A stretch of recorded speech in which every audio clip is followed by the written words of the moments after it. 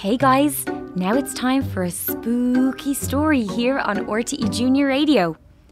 Have you guys ever really wished for something and it might not have turned out exactly how you'd like? Well, this story is all about being careful what you wish for. This story was written by Lisa Sills and is performed by Emily, Emma, Max, Lucy, Olivia and Naomi from the Independent Theatre Workshop. It's called The Vampire Cat. Once there was a little boy called Dylan who wanted a pet more than anything. Dylan's birthday was coming up, so his man decided he was finally old enough to look after a pet. At the animal shelter, Dylan walked up and down past lines of cats and dogs. Dylan was almost sure that he had found the animal he wanted, a little brown terrier with a spiky mohawk and floppy ears. But then he saw one last animal, a cat at the end of a long corridor. The cat was jet black with shiny fur that twinkled like stars. He seemed to be looking right at Dylan. Dylan looked to the cat and the cat pulled back his lips, and that's when Dylan saw two long fangs. Look, ma'am, the cat looks like a vampire. Catula, his mum joked. They went over to the cat's crate and the cat began to purr as Dylan pet him, rubbing his head against his palm. And so they told the shelter they were going to take Catula home. That night, Dylan took Catula into his room and put him on his bed to sleep. Dylan's mum said goodnight, switched off his light and shut his door. Her footsteps pattered down the long hallway. Finally alone, the cat let loose a long hiss. Are you okay, Catula? Dylan asked, concerned. Catula hissed again, and then his hiss turned into a deep voice. Pardon me, Dylan, the cat said. but there's a possibility that you made a claw from a stink. Dylan's eyes went wide as he stared at his cat. No way, he thought. Did his cat just talk?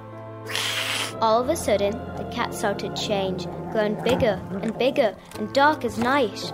Dylan's heart was beating like a drum in his chest as he watched the shape grow until it was even bigger than a man. His face was pale and long. Sharp fangs glowed in the moonlight that creaked through the blinds of Dylan's window. There's no need to be hysterical, the shadowy figure said. I just want one thing from you, my little human friend. Dylan tried to call for his mom, but he was so scared that he couldn't move. Ma'am, he whispered. Ma'am! His mom would never believe him that there was a vampire in his room. Just then, the shadowy figure leaped across the bed, and Dylan screamed and screamed as he was taken into the shadows. His mother heard his shouts from her room, and she jumped from her bed to go to Dylan. The bedroom window was open and flapping in the wind, slapping once, twice, 3 times against the walls. Dylan? His mom shouted, then again. Dylan? Dylan! All that was left on Dylan's bed was an empty cat collar.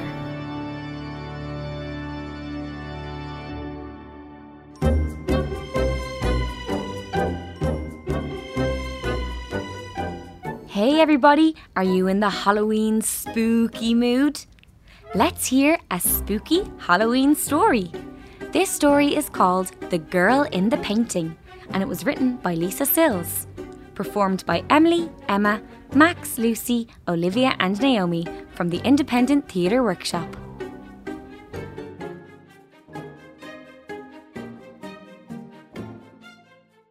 Deep in the hills of a small Irish village was an abandoned house.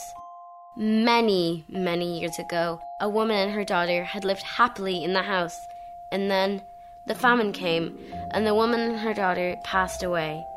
Ever since, townspeople said they could hear strange noises coming from the house, footsteps and creaking, floorboards and crying at night. Don't go inside, the townspeople would say, or you'll never leave. But best friends Charlie, Jack and Alex didn't believe the rumours until Jack dared his friends to go inside the old house. No, we're not going. Chicken. You're the chicken. Walk, walk, walk, walk. This is stupid. You're stupid. Ghosts aren't real. My nanny said she saw a ghost. She was walking home and there was this old woman and... Your nanny saw that in a movie. No. If you're so sure, then why can't we go? Okay, fine. And so, the three friends collected their bikes and cycled through the village towards the house at the end of the lane. The gates had been locked, but someone had broken them open. The house was made of grey brick and ivy grew up the walls. The windows had all been smashed and the door flapped gently in the wind. The three friends all shivered together. I don't think this is a good idea. What's the worst that can happen? What if we see a ghost? Jack rolled his eyes and punched Charlie in the shoulder. Without another word, he sprinted towards the house and hopped inside. Not scary. Scary. Alex was sure that ghosts weren't real, and Charlie didn't want to be called a baby, so they followed Jack. Inside, they could hear the drip, drip, drip of water. Sunlight crept in, illuminating spiderwebs and dust collecting on rotting furniture. Piles of rubble led to a looming staircase. Jack, you go first. I think we should go back. The door banged shut. Run! Charlie screamed, the heavy thump of footsteps behind them. Thud, thud, thud. It's just the wind. Another bang followed, and Charlie ran to a window to scramble out, while Jack laughed. Charlie, come on. It's an old house. It makes noises. You're such a baby. So you go up the stairs. Fine. Jack looked to Alex, who shook her head. No, she didn't want to go upstairs in the creepy old house, and so Jack went by himself. His hands were shaking as he held onto the banister, tufts of dust floating into the air. The further up he went, the darker it got. He could barely see his hand in front of him. The walls were bare, except for a painting of a woman in a dress beside a little girl. Jack stopped to look at the painting, and a shiver ran down his spine. It was as if the woman in the painting was looking at him, as if she was trying to tell him something. Come play with me. More footsteps sounded, but softer this time, and Jack froze. Laughter came from behind him. Come play with me, Jack. It's been so long since I had a friend. Jack wanted to move, but his legs seemed stuck to the floor. He tried to speak, but nothing came out. And then the woman in the painting smiled. Mammy, Jack will be my friend. Suddenly, from downstairs, Jack heard his friends call his name. Jack! Jack, where are you? Jack, come downstairs. You're scaring me. They shouted.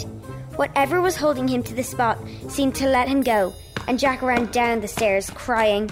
Jack fell to the ground in front of the house, near his friends. It got so cold in the house, and I think we heard voices. We gotta get out of here right now. None of the friends spoke as they ran to the gates, picked up their bikes, and cycled to Jack's house. They didn't say anything either, as they went inside and into Jack's room.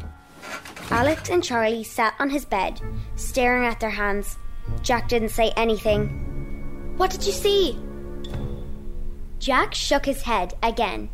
He couldn't believe what he had seen, so he was going to pretend it never happened. I didn't see anything. Yes, you did. You were screaming and...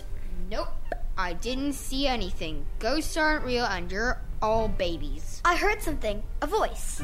Yeah, a little girl. Jack angrily ignored his friends and got up to turn on his PlayStation. After a while, he asked if his friends wanted to play, and so they did. No one said anything about ghosts or haunted houses. Soon, Charlie and Alex went home, leaving Jack by himself. It was getting late, so he was very tired, so Jack decided to go to bed.